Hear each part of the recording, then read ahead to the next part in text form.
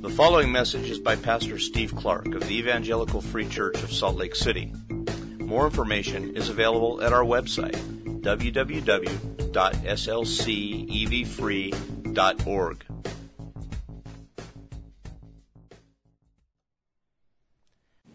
He is indeed the exalted one, and from 1 Peter chapter 1. Bless his name. He has caused us, it says in verse 3, the God and Father of our Lord Jesus Christ has caused us to be born again to a living hope through the resurrection of Jesus Christ from the dead, to an inheritance that is imperishable, undefiled, and unfading, kept in heaven for you, who by God's power are being guarded through faith for a salvation ready to be revealed in the last time. In this you rejoice. Though now for a little while, if necessary, you have been grieved by various trials. Why? So that the tested genuineness of your faith, more precious than gold that perishes though it is tested by fire, that faith may be found to result in praise and glory and honor at the revelation of Jesus Christ. Though you have not seen Him, you love Him. And though you do not now see Him, you believe in Him and rejoice with joy that is inexpressible and filled with glory. Let's pray. Lord, God Almighty, maker of heaven and earth, most of us here in this room can say in great release, in great relief, with great joy, you have caused us to be born again, and you have made for us an inheritance, and you preserve that inheritance for us in heaven, and you keep us by your great power for it. Bless your name. You are highly exalted. Bless your name. And Peter calls us and says, then in this you rejoice. And he says it down a little later, though we do not see you, we love you. And though we don't see you, we rejoice with joy inexpressible and glorious. Bless your name for what you have done for us, Father, Son, and Spirit.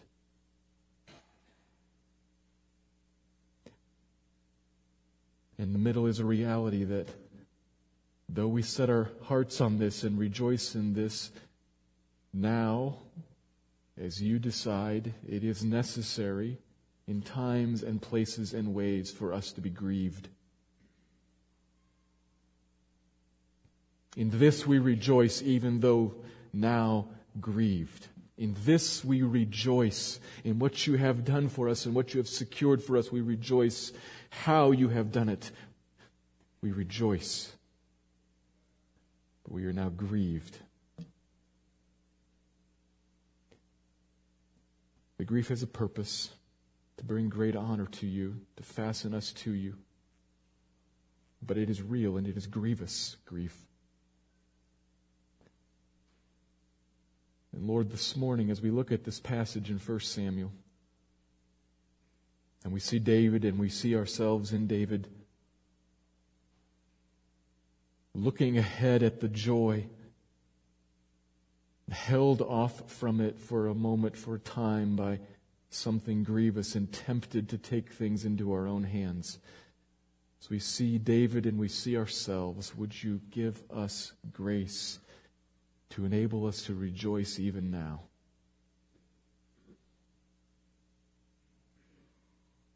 Eyes with hearts set on the future, to rejoice even now and to not sin, to not take a shortcut and try to avoid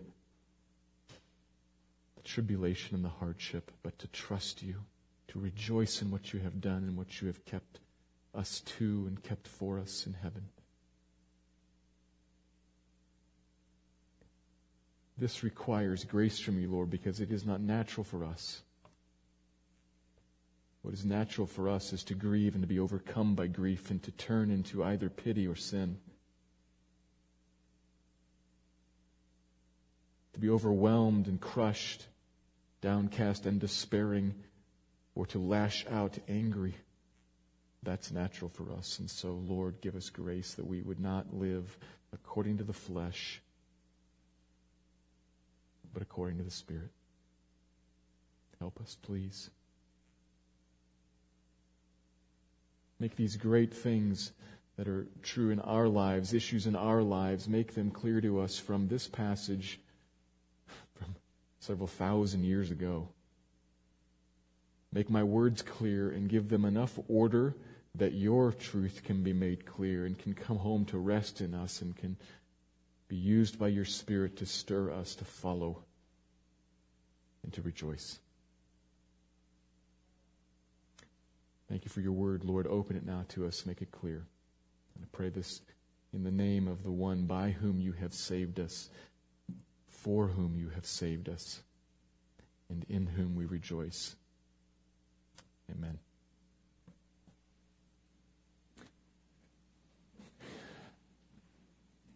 We turn our attention this morning to 1 Samuel chapter 24, where King Saul is still after David, chasing him to kill him in order to keep control of the kingdom. That's Saul's objective, to maintain control, to keep control of the kingdom and control of his life. He has no concern for the Lord. We saw that last week in chapter 23, where Saul attempted to kill David in the city of Keilah first, and then in the wilderness of Ziph. Several times there, David was in great danger. To use the language of the passage, you'll recall, he was about to be given into the hand of Saul, or so it seemed. But it didn't happen, because the Lord, who holds David and who holds all things in his hand, all of us who hold everything in his hand, decided that it would not happen, and so it didn't happen. Verse 14 said God did not give David into Saul's hand. Instead, he held him in his hand and was a strong help to him. He gave him wisdom and guidance when David asked, and he providentially used Philistines even. He holds them in his hands too. Providentially used Philistines even to distract Saul at just the last moment, just in the nick of time. He's that help for David as he holds him in his hand, and he's that help for you, Christian, as he holds you in his hand, and no one can snatch you out of the Father's hand. We saw that last week, and then we also saw graciously that he tells us that, because there's a difference there to be that and then to make it so that we know that he is that. There's a difference. And God does both. God both is that great help to David, and he tells David that through Jonathan, who arrives in the middle of the chapter. He makes him aware of this, makes it clear through the words of Jonathan, who came to strengthen David's hand in God. That's who he is for us, so know that and be encouraged. And we need that encouragement because Saul and the Sauls of life are relentless. Chapter 23 ended with David escaping and Saul drawn off to chase the Philistines, and that only happens for a moment. 24 begins with him right back on the trail. The hunt is on again. But there's a slight difference here in 24 and the chapters that follow. Yes, David's still on the run. Yes, Saul's still after him, but there's a slight difference in what we see. The emphasis in the previous chapters has been on David's life being saved. What we're going to see in the next several chapters is David saving life. Even while he's on the run, David is going to be a deliverer, is going to spare life. This morning, Saul's. And why he does that, and how it is he finds the strength inside to do that, is going to be instructive for us this morning.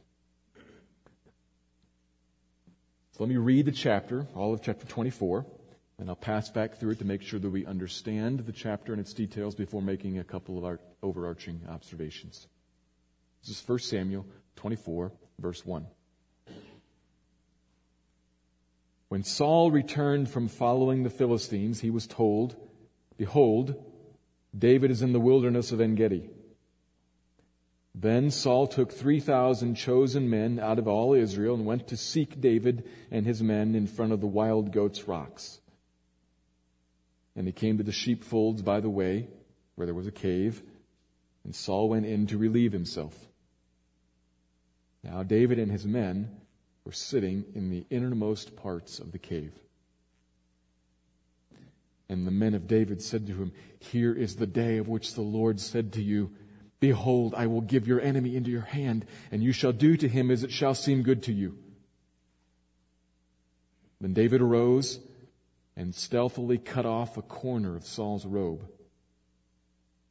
And afterwards, David's heart struck him because he had cut off a corner of Saul's robe. He said to his men, "The Lord forbid that I should do this thing to my Lord, the Lord's anointed, to put out my hand against him, seeing he is the Lord's anointed." So David persuaded his men with these words and did not permit them to attack Saul. And Saul rose up and left the cave and went on his way. Afterward, David also arose and went out of the cave and called after Saul, "My lord the king." And when Saul looked behind him, David bowed with his face to the earth and paid homage. And David said to Saul, "Why do you listen to the words of men who say, 'Behold, David seeks your harm'? Behold, this day your eyes have seen how the Lord gave you today into my hand in the cave, and some told me to kill you, but I spared you. I said, I will not put out my hand against my Lord, for he is the Lord's anointed. See, my Lord, my Father, see the corner of your robe in my hand. For by the fact that I cut off the corner of your robe and did not kill you, you may know and see that there is no wrong or treason in my hands. I have not sinned against you, though you hunt my life to take it. May the Lord judge between me and you. May the Lord avenge me against you, but my hand shall not be against you. As the proverb of the ancients says, out of the wicked comes wickedness, but my hand shall not be against you. After whom has the king of Israel come out? After whom do you pursue? After a dead dog, after a flea. May the Lord therefore be judge and give sentence between me and you, and see to it, and plead my cause, and deliver me from your hand." As soon as David had finished speaking these words to Saul, Saul said, "Is this your voice, my son David?" And Saul lifted up his voice and wept. He said to David, "You are more righteous than I, for you have repaid me good, whereas I have repaid you evil. And you have declared this day how you have dealt well with me, and that you did not kill me when the Lord put me into your hands. For if a man finds his enemy, will he let him go away safe? So may the Lord reward you with good for what you have done to me this day. And now behold, I know that you shall surely be king, and that the kingdom of Israel shall be established in your hand. Swear to me therefore by the Lord that you will not cut off my offspring after me, and that you will not destroy my name out of my father's house." And David swore this to Saul. And then Saul went home, but David and his men went up to the stronghold. The word of the Lord. Verse 1 ever so briefly mentions the Philistines. They were just a brief distraction until Saul can get back to the main business of his kingdom, which is tremendously ironic. The main business of his kingdom is not defending them from the nation's enemies, but in hunting down this one dead dog, this one flea, out in the middle of nowhere. And so he's after him again. And this chapter describes some events here in three different scenes. The first one, what actually happened, and then the second one, David's speech, and the third one, Saul's response. First, the event. Saul hears of David's whereabouts and pursues him to the area of En-Gedi, which is near the Dead Sea. Chases him down there, and as the king is moving along with the army, he has to go to the bathroom. So he picks out a cave, goes into it, naturally, all by himself. And what do you know? If you're reading this for the first time, unfortunately, none of us have read this just now for the first time, but if you're reading this for the first time, your heart stops as you read. And David and his men were hiding in the innermost parts of that very same cave.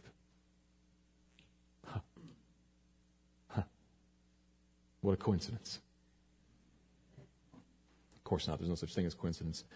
David chose his hiding place and Saul chose his bathroom, but the Lord chose to put them in the same place at the same time.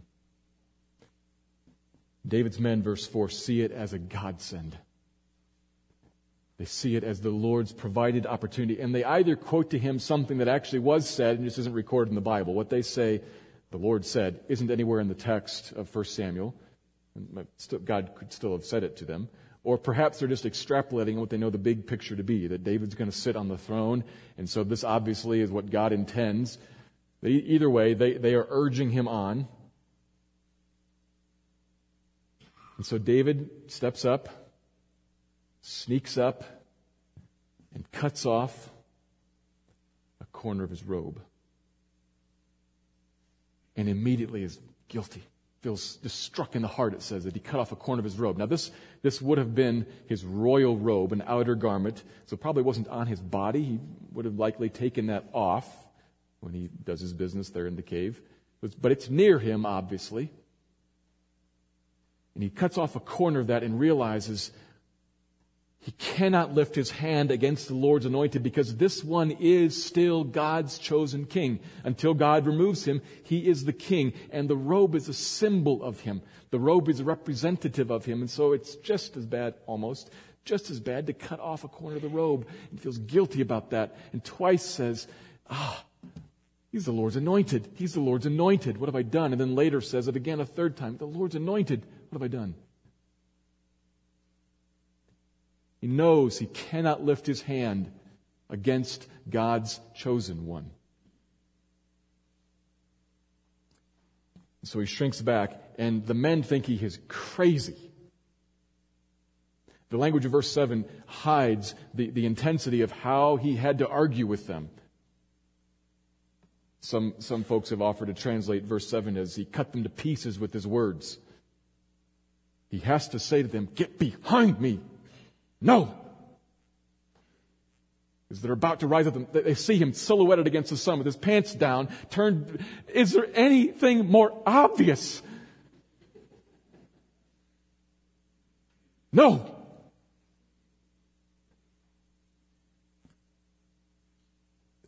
And so they lie back. Saul gets up and walks out. Oh, what a missed opportunity. After letting a few moments pass, David steps out and calls to Saul. And the whole chapter is high drama. But can you just imagine this? As it goes on, he turns and hears David's voice and looks at his, oh my goodness, there's a piece missing. But there it is in his hand. I mean, it's a dramatic setting. But David calls out to him and he twirls around and sees David bowed low, submissive and humble and wise, blaming Saul's pursuit on bad counsel from other people. Very tactful. They say, "I seek your harm." Look, here's the proof. He's presenting a case to Saul, who is the judge of Israel. Look, here's the evidence. And as you know, so does a man, when he finds his enemy, let him go? I'm not your enemy. They say, "I seek your harm." Look, I saw the Lord put you in my hand. David says that. Saul says that. And I saw it as an opportunity not to kill you. Verse 11. The whole bunch of men thought I should. I saw it as an opportunity to plead my case before you and prove to you there is no treason in me, there is no evil in me, there is no sin in me. Here's the evidence.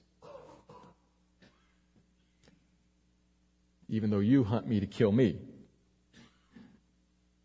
There's a little stab in there. As there is when he brings up the Lord as judge in verse 12, and then again in verse 15. The Lord judge between you and me. The Lord render a verdict between you and me. The Lord plead my case. The Lord execute justice. The Lord deliver me. Not me. And when he's done, Saul responds with what looks like sorrow and repentance. And there's a lesson here for us about what crocodile tears look like. It seems like something dramatic happens here. They call each other father and son. You are more righteous than I. 4 times he ascribes to David good. In 17, 18, 19, 4 times, good to you. Both you've done good, and may the Lord do good to you, because you've done good, you've repaid good to me, while I repaid evil to you. You are more righteous. The first time that word is used in the whole book, Saul calls David righteous. We think, man, Saul is coming to Jesus. No, he's not. He's convicted, and there are 1,000 men, thousands of men watching this whole scene. He plays it a certain way, but nothing changes. At the end, he goes one way, and David goes to the stronghold. And next chapter, we're back at it for several more chapters. There's a lesson to learn there. But despite what Saul's falsehood looks like, what he says is the truth. David is righteous. David has done good. He has repaid good for evil. He has seen the opportunity laid before him and recognized it for what it really was and said, no, the Lord be judge. I will do good.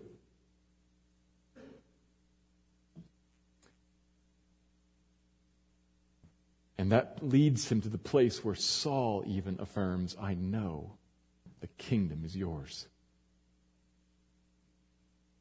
The Lord is going to establish it in your hands, David. You are the righteous one. I'm still going to try to kill you. You are the righteous one. It's a remarkable chapter. There are a couple things for us to learn from it for our lives today. I'm going to make 2 observations from this text. The first one is this. I'll need to state and then probably explain a little bit. The road to the kingdom leads through tribulation, and there are no shortcuts. The road to the kingdom leads through tribulation, and there are no shortcuts. It's important for us that we understand this to be the issue in the chapter, because there are many things we could talk about in this chapter. The providence of God, front and center, yet again, as in every single chapter. The providence of God is what lined these 2 up in the same cave. And obviously there's a significant thread about the anointed one and how wrong it would be to strike at the anointed one. We could elaborate on why that is. There are many things we could touch on, but the issue before us here, before David here, which shows up in the moment that he's crouched in the cave,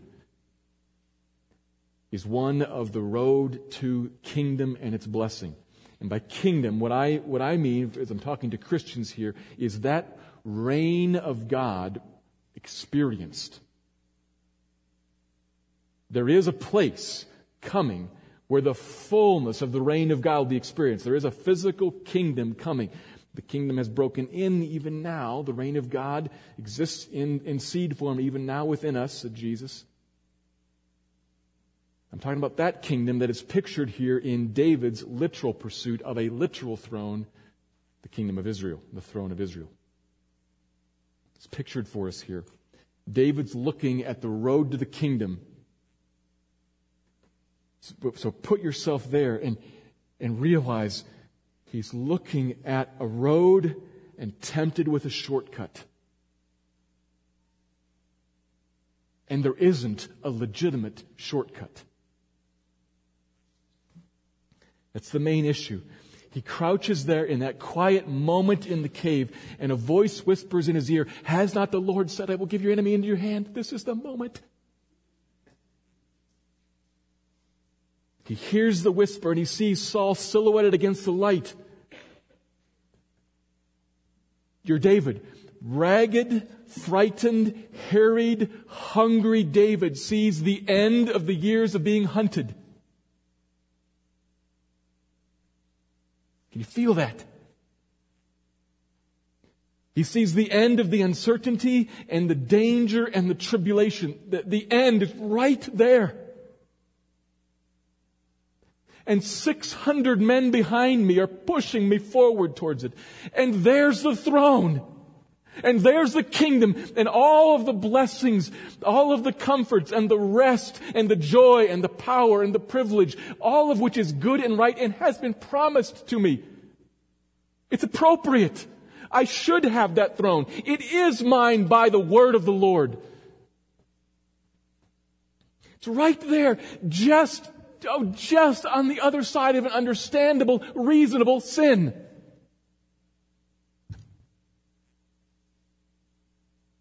That's the issue. It's on just the other side of an understandable, reasonable sin. And wouldn't it be reasonable? My goodness, this guy is the one who is so hell-bent on killing me that he'll slaughter all the priests and all of their wives and all of their children.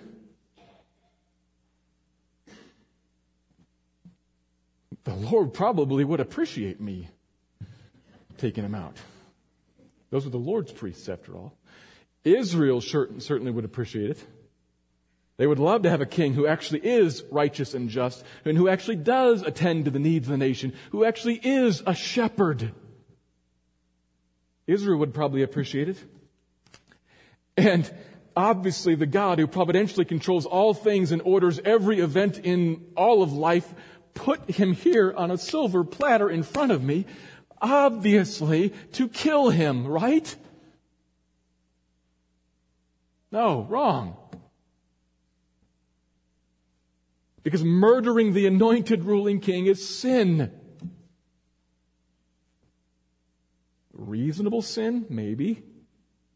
Depending how you rationalize things in life. But it's sin, which means it's wicked. Which means it is not of the Lord.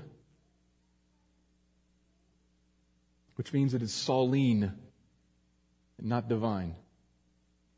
Which means it would put David right in Saul's shoes.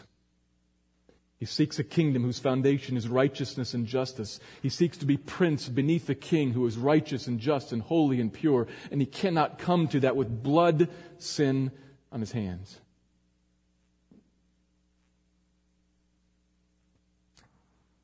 As he crouches there in that cave, David sees all the blessings and joys that he and the people long for and yearn for and need and want and desire. And he sees a shortcut right there to it all.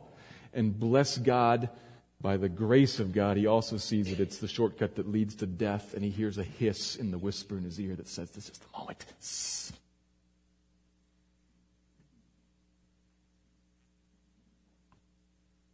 I wonder if he too heard in that, "All this I will give to you if you will just bow down to me."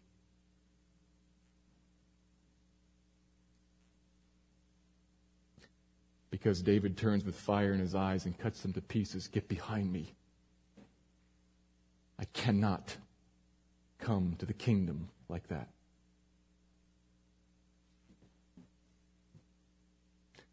That's what's going on in this chapter.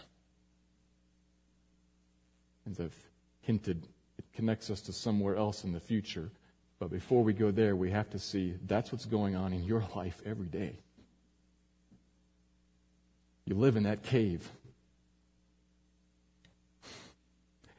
Right with David, weighing out two different paths to something that is right and appropriate and good and promised to you and that you should have if you're a Christian. If you're not a Christian, understand something aside. If you're not a Christian, I'm talking to you about something that could be yours but isn't yet. Could be if you would surrender your life to Christ and trust His cross to pay for your sin. Only His cross to pay for your sin. Then this could be about you. It's right here. Take the offer. But Christian, there's something promised to you, won for you by Christ, right and appropriate. And it will be. You can look down through time. I don't know how much time, but you can look down there and you can see that kingdom is coming. And it is right and appropriate and good. And it's full of everything that I desire and everything that I want.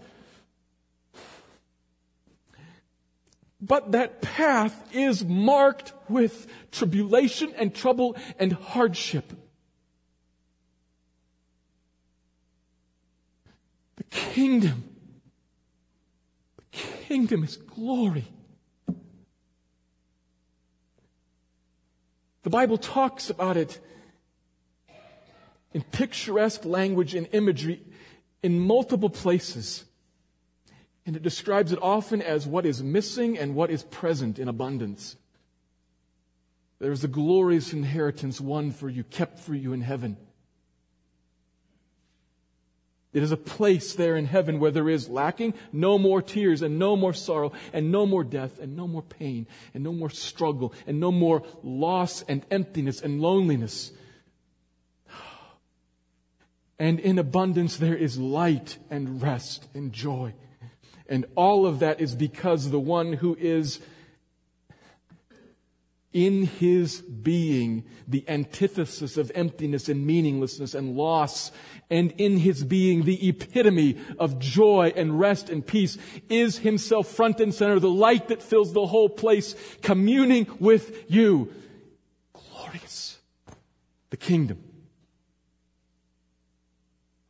What's it like? Well, the imagery of Revelation says it's like living in a city that's always at peace, always in light, without any chaos, and a river that runs through it that brings life and health and healing to the nations.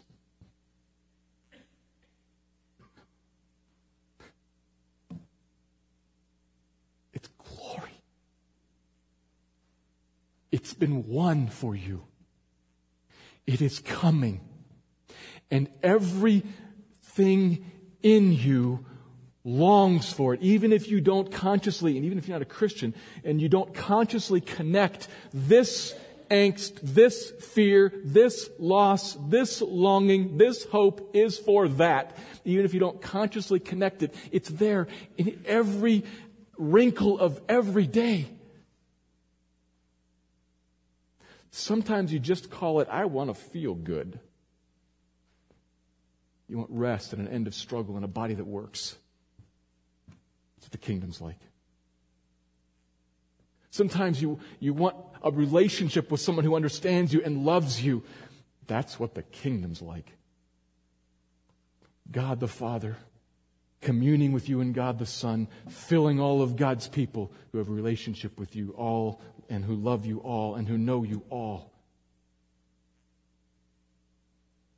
Every moment, something in you calls out for that and sees it down the path through tribulation and trouble. That's what life is. It's been actually promised to you just as well. Jesus said, in this world you're going to have a lot of trouble.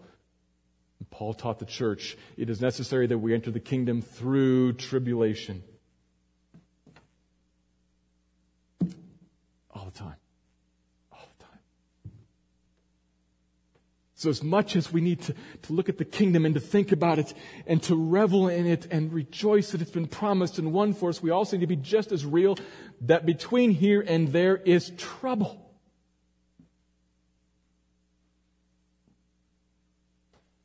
Some of it unique to us who are Christians because you are a Christian. But a lot of it just due to the fact that you are a person and this world is fallen in sin.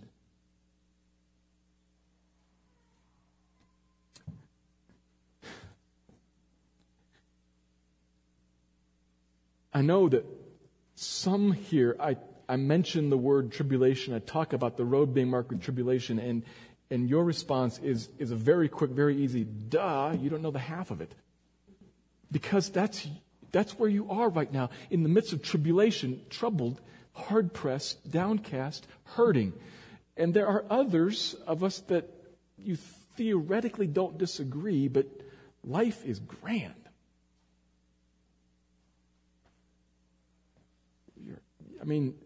By the grace of God, you're healthy, wealthy, and wise. And I don't want to denigrate that. It is by the grace of God. If you are healthy, wealthy, and wise, bless God and say thank you for it. But I want to maybe convince you that this isn't the kingdom. You have a bit of it. It's broken in, but it's not the fullness. Every day we walk through life missing.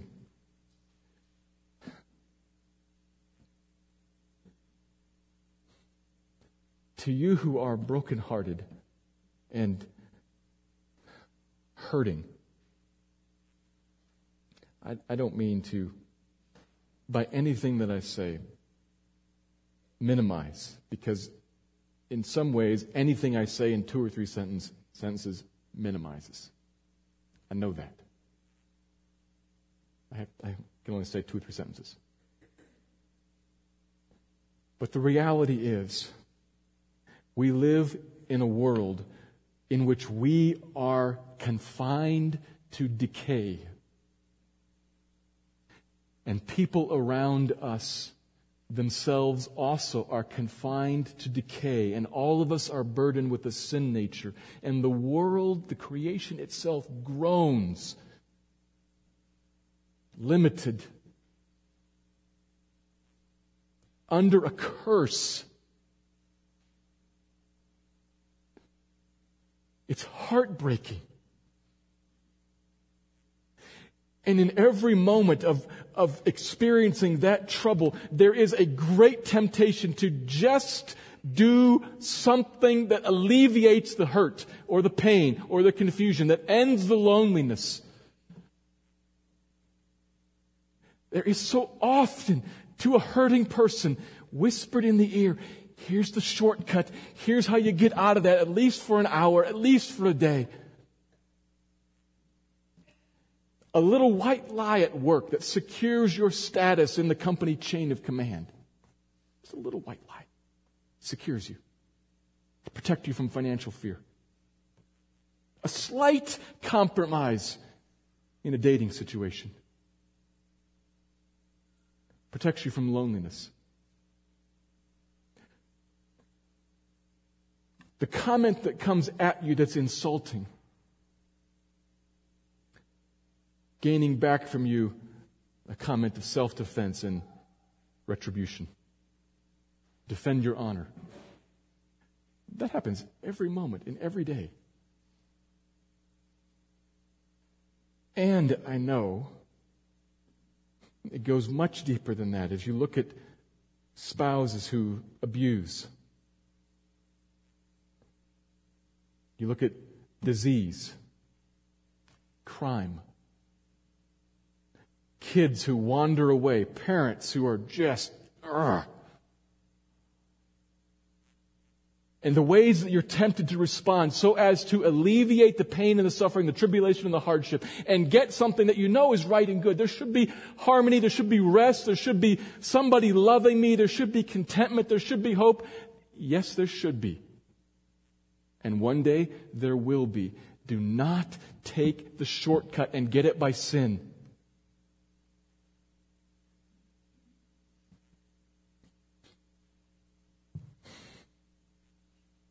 The world is troubled, and your path is marked with tribulation. And God has a purpose in that for you and for Him. He has a purpose in that for you. Don't shortcut, sidestep, whatever the purpose, by taking a sinful, different path to try to get what you think is right and good. God has a purpose in the trouble and the suffering for you that is on the way to the kingdom and actually does you kingdom good even now. This is complicated, but think about this.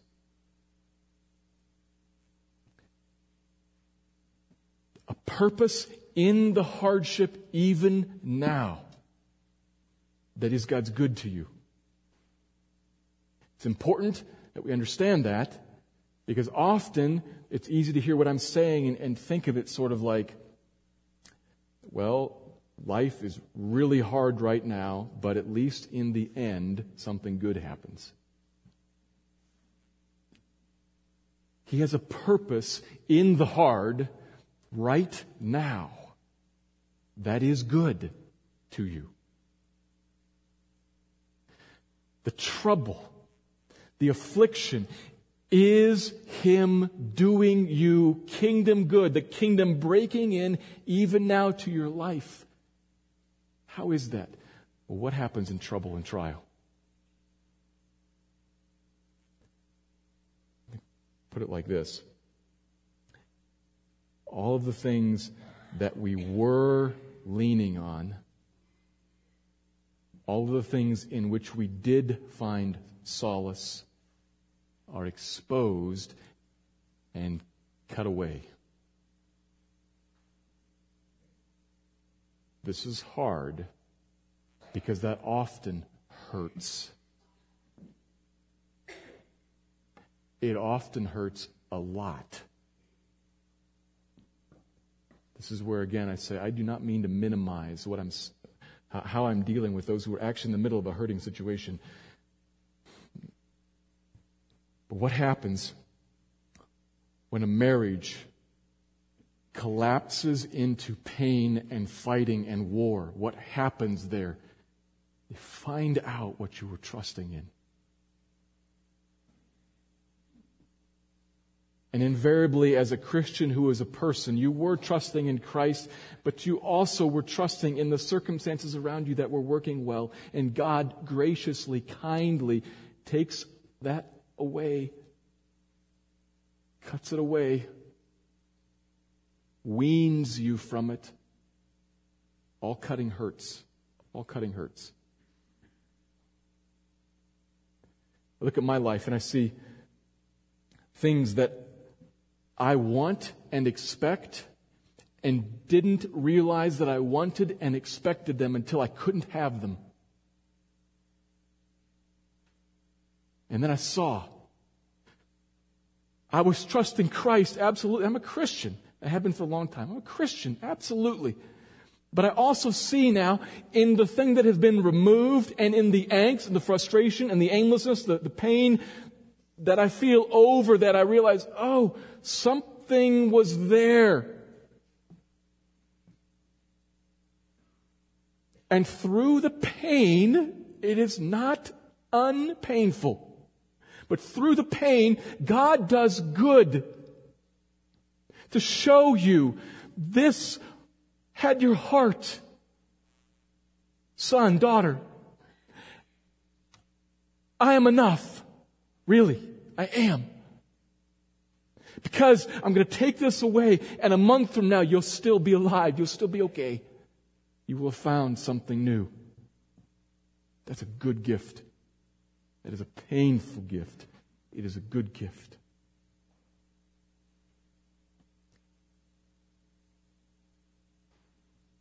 That can be extended to all kinds of various tribulations. Point is, the path is marked with tribulation on purpose by God's design. If you need a verse for that, write down 2 Corinthians chapter 1. I'll get the exact verse for you because I want you to be able to see this. 2 Corinthians chapter 1, verse 9 and 10. I'll read it to you. Verse 8. We do not want you to be ignorant, brothers, of the affliction we experienced in Asia, for we were so utterly burdened beyond our strength that we despaired of life itself. Indeed, we felt that we had received the sentence of death. But that was to make us, there's purpose, that was to make us rely not on ourselves, but on God who raises the dead. God had a purpose. God put affliction on Paul and his companions' path there to teach them something, to rely not on themselves. This despairing of life itself so that they thought they were going to die, that was not comfortable. But God had a purpose in that, and can you see that it was good to teach us to rely not on ourselves, but on Him who raises the dead? That is good kingdom blessing coming from God along the path that leads to the fullness of the kingdom. And you would skip all of that if you say, well, if that's what missionary work is like, I'm out of this, says Paul and his companion. And they go off into comfort, still relying on themselves. That would be hard. That would be sad.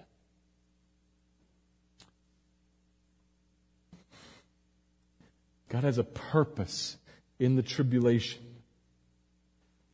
that He has ordained to mark the path that leads to the fullness of the kingdom. Don't miss that. Don't miss the good now, and don't walk away from the kingdom there by taking a shortcut that seems, in the short run, to bring you things you want: rest, peace, security, fun, entertainment, pleasure, happiness. Seems to offer that in the short run, but that word comes with a hiss. It leads you to death in the end.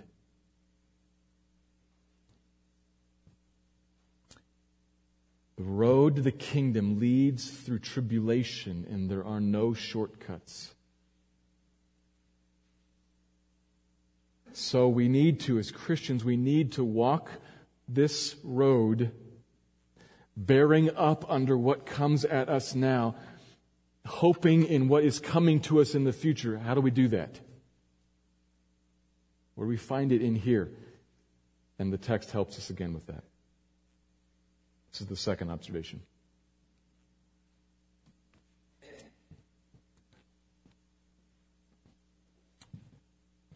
Because Christ has given us a just judge,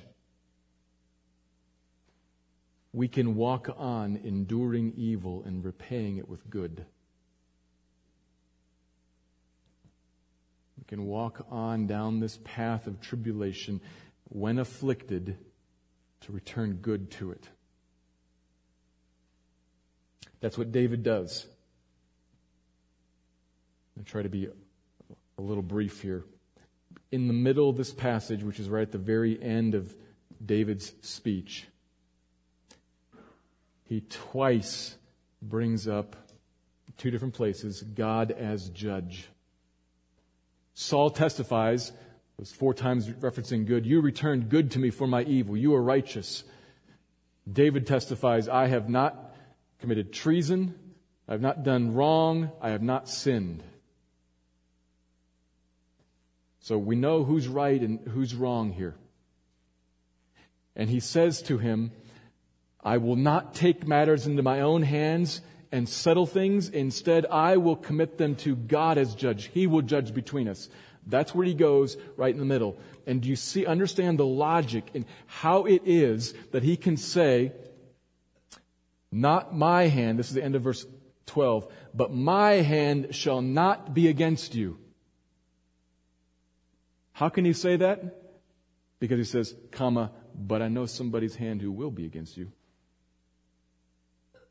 And whose hand will be for me. That's how he can say, I'm going to step back from this and not raise my hand because I know one whose hand is upraised. I have one who is prosecutor, judge, jury, and executioner on my side, and I know what he thinks of this. How about you, Saul?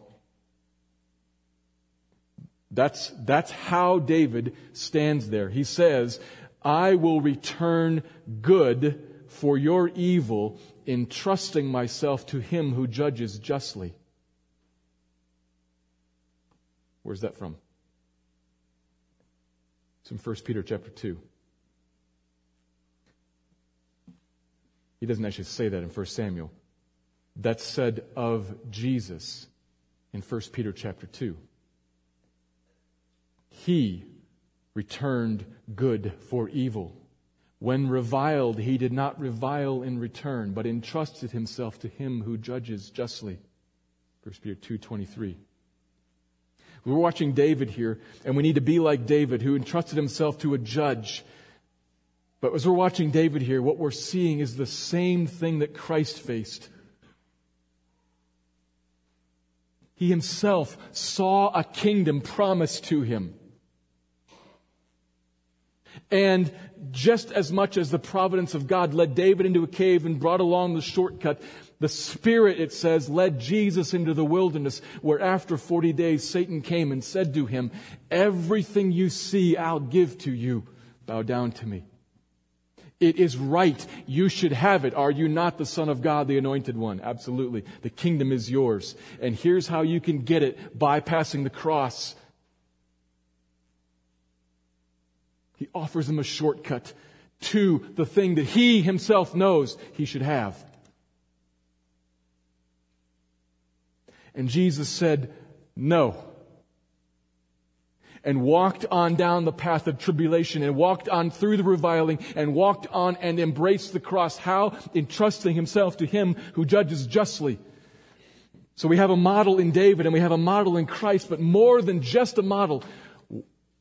Last thing you need to see here, more than just a model, we have power. 1 Peter, turn to 1 Peter.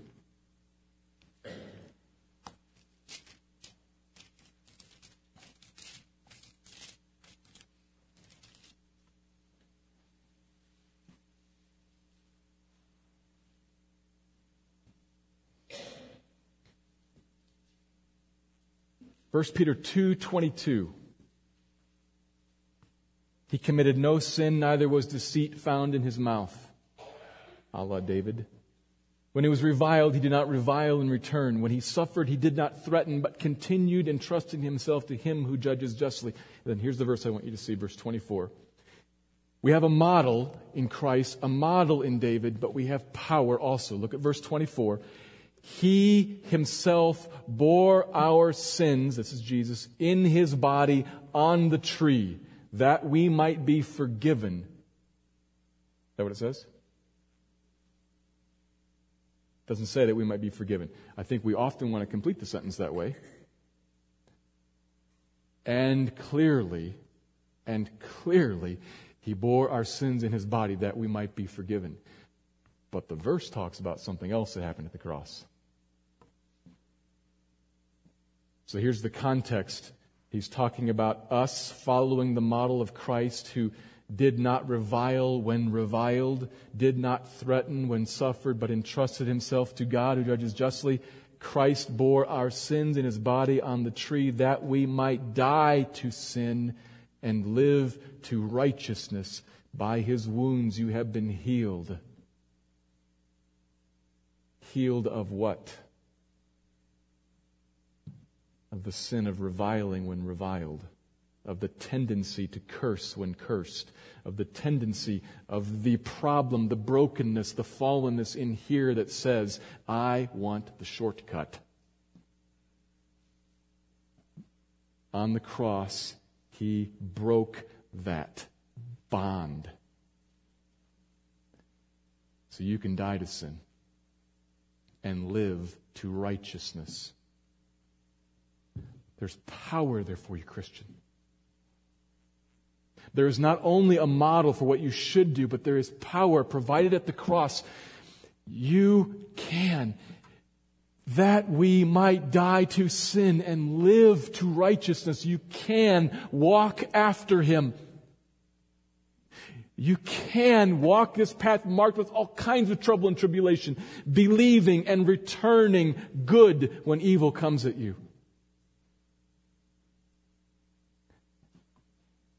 He has freed you from bondage to sin. He has opened up to you a new life to walk in righteousness. He has acquired for you right standing before a just judge who takes care of everything. There is glory in that. He won for us a freedom. He has healed us.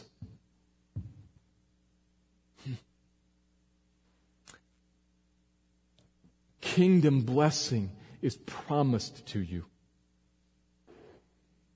Kingdom blessing in fullness is coming to you. Kingdom blessing is coming to you in small parts from time to time, in situation after situation, here and now, all along the path.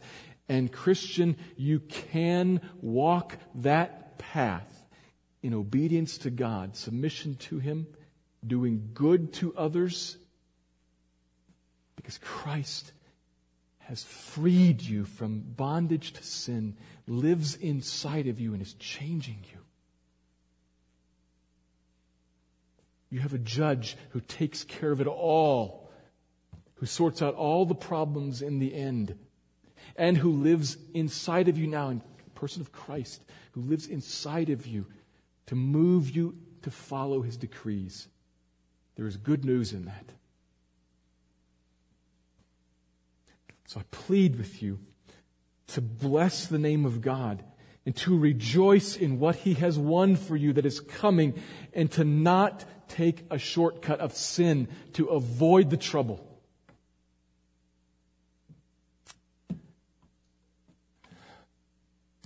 May God do that work in us as a church and in you as a person. Let me pray for that. Lord, help us. Lord, help us.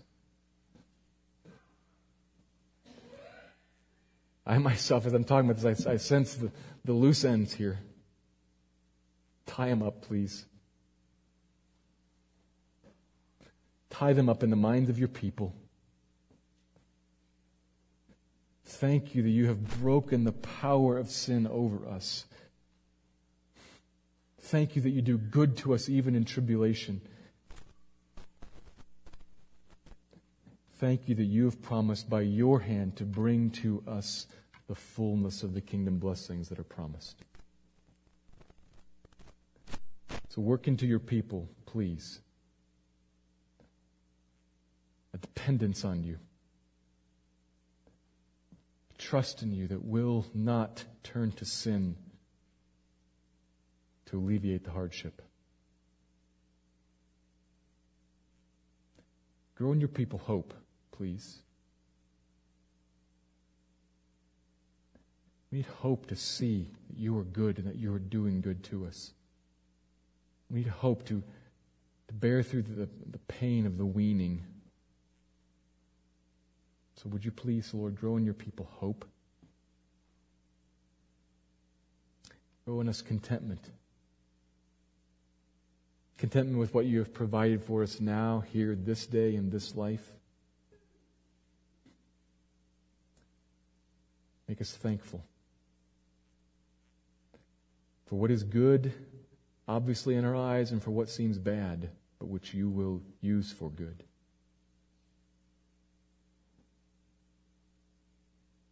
Help us to rejoice in all things, and again to rejoice. To count it all joy when we face trouble of any sort. To rejoice in you though we do not see you, and to love you and to praise you with a joy inexpressible and full of glory. Lord, help us to rejoice.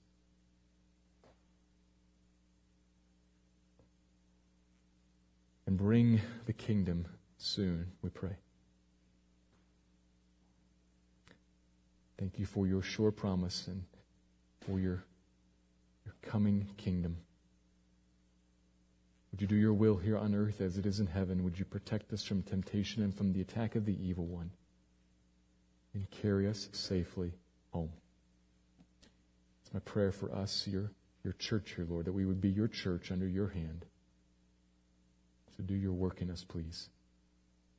I pray this in the name of Christ, who went before us, endured the cross and scorned its shame, that he might forgive us and might free us to say no to sin and yes to you.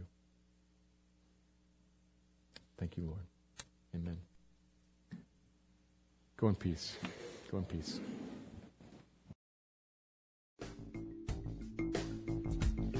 Thank you for listening to this message by Pastor Steve Clark of the Evangelical Free Church of Salt Lake City in Salt Lake City, Utah. Feel free to make copies of this message to give to others, but please do not charge for these copies or alter the content in any way without permission. We invite you to visit our website at www.slcevfree.org or call us directly at area code 801-943-0091. Our mailing address is Evangelical Free Church of Salt Lake City, 6515 South Lion Lane, Salt Lake City, Utah, 84121.